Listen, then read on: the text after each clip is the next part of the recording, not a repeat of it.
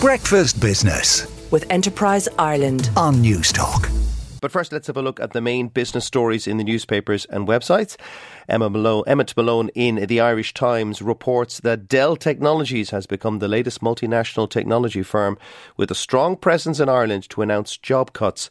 The company says it will eliminate around 5% of roles worldwide, roughly 6,600 based on its most recent publicly stated employee numbers, as it faces plummeting demand for personal computers. The company confirmed the news in a regulatory filing early on Monday. Dell is experiencing market conditions that continue to erode with an uncertain future, the co-chief operating officer Jeff Clark wrote in a memo subsequently released to the Irish Times. In it, he said the company had already implemented a pause on external hiring, limited travel and reduced its spend on outside services, but that the measures are no longer enough.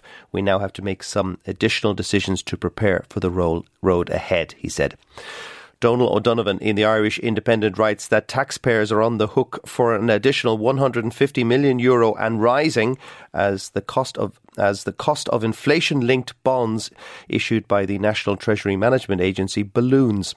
The figure is in addition to just over €1 billion in originally borrowed sums, and the interest is on that debt.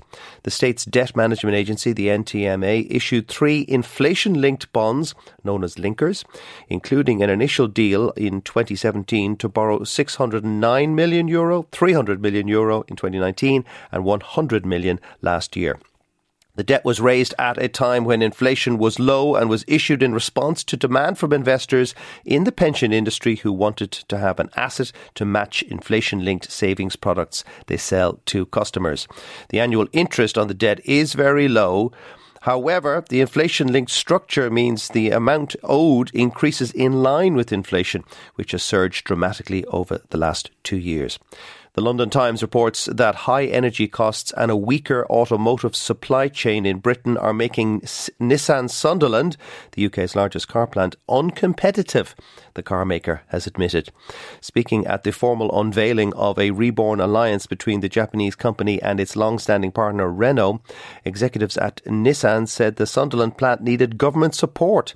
It came as the executives confirmed that an electric replacement of the old Micra model aimed at Nissan car buyers in Europe would be built at Renault's new Electricity manufacturing complex in northern France. In London, to unveil a simplified and equalised cross-shareholding between Renault and Nissan, the global chief executive Makoto Uchida praised the Sunderland factory as a very important and core plant, but added the UK is challenging and we need a supplier base.